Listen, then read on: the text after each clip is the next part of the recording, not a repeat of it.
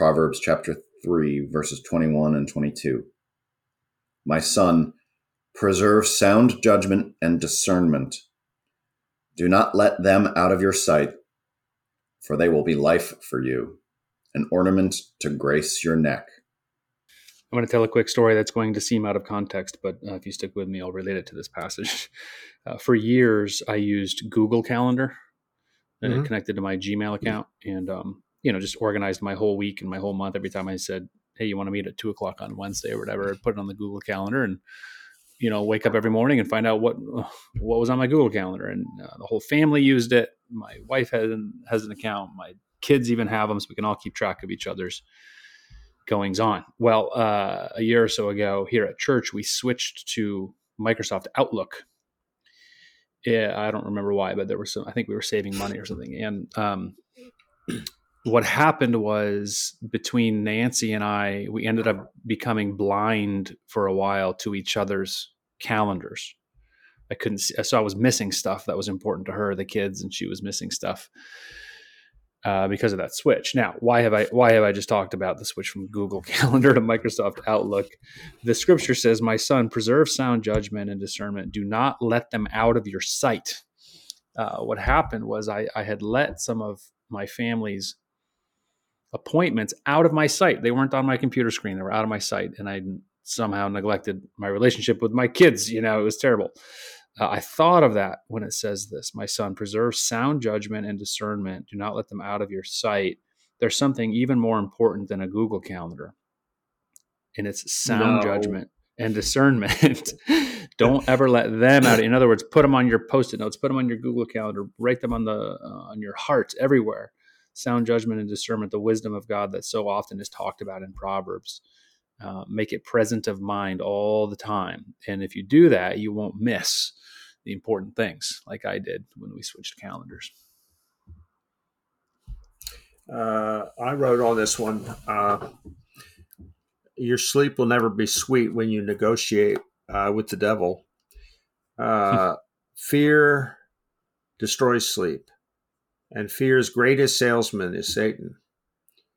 He will accuse you, berate you, and raise doubts where there should have been no doubt.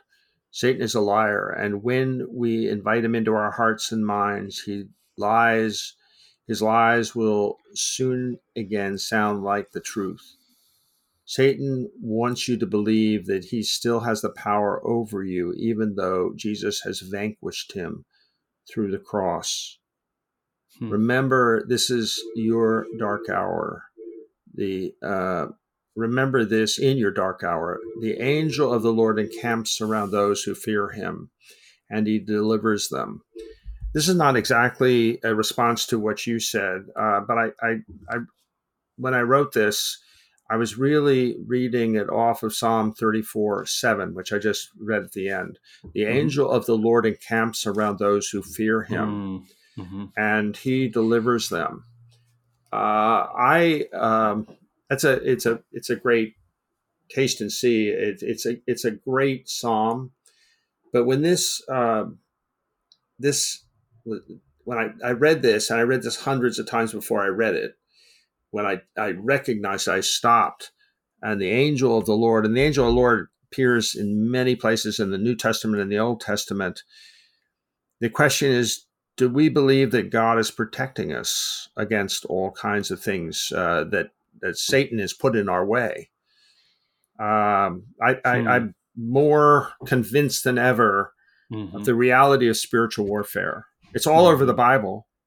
But so much of our civilization has stopped reading the Bible and has replaced it actually with lies.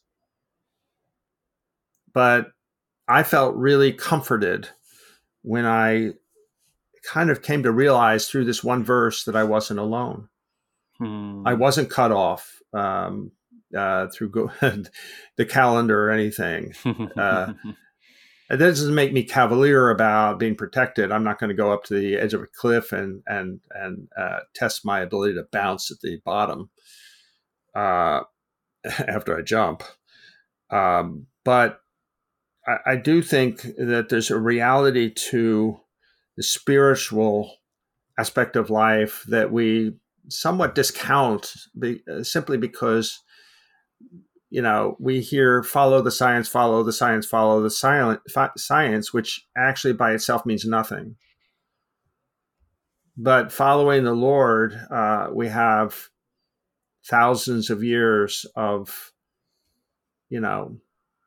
people doing that, which gets to our own time. And the only question is, will we also put aside everything else and follow the Lord?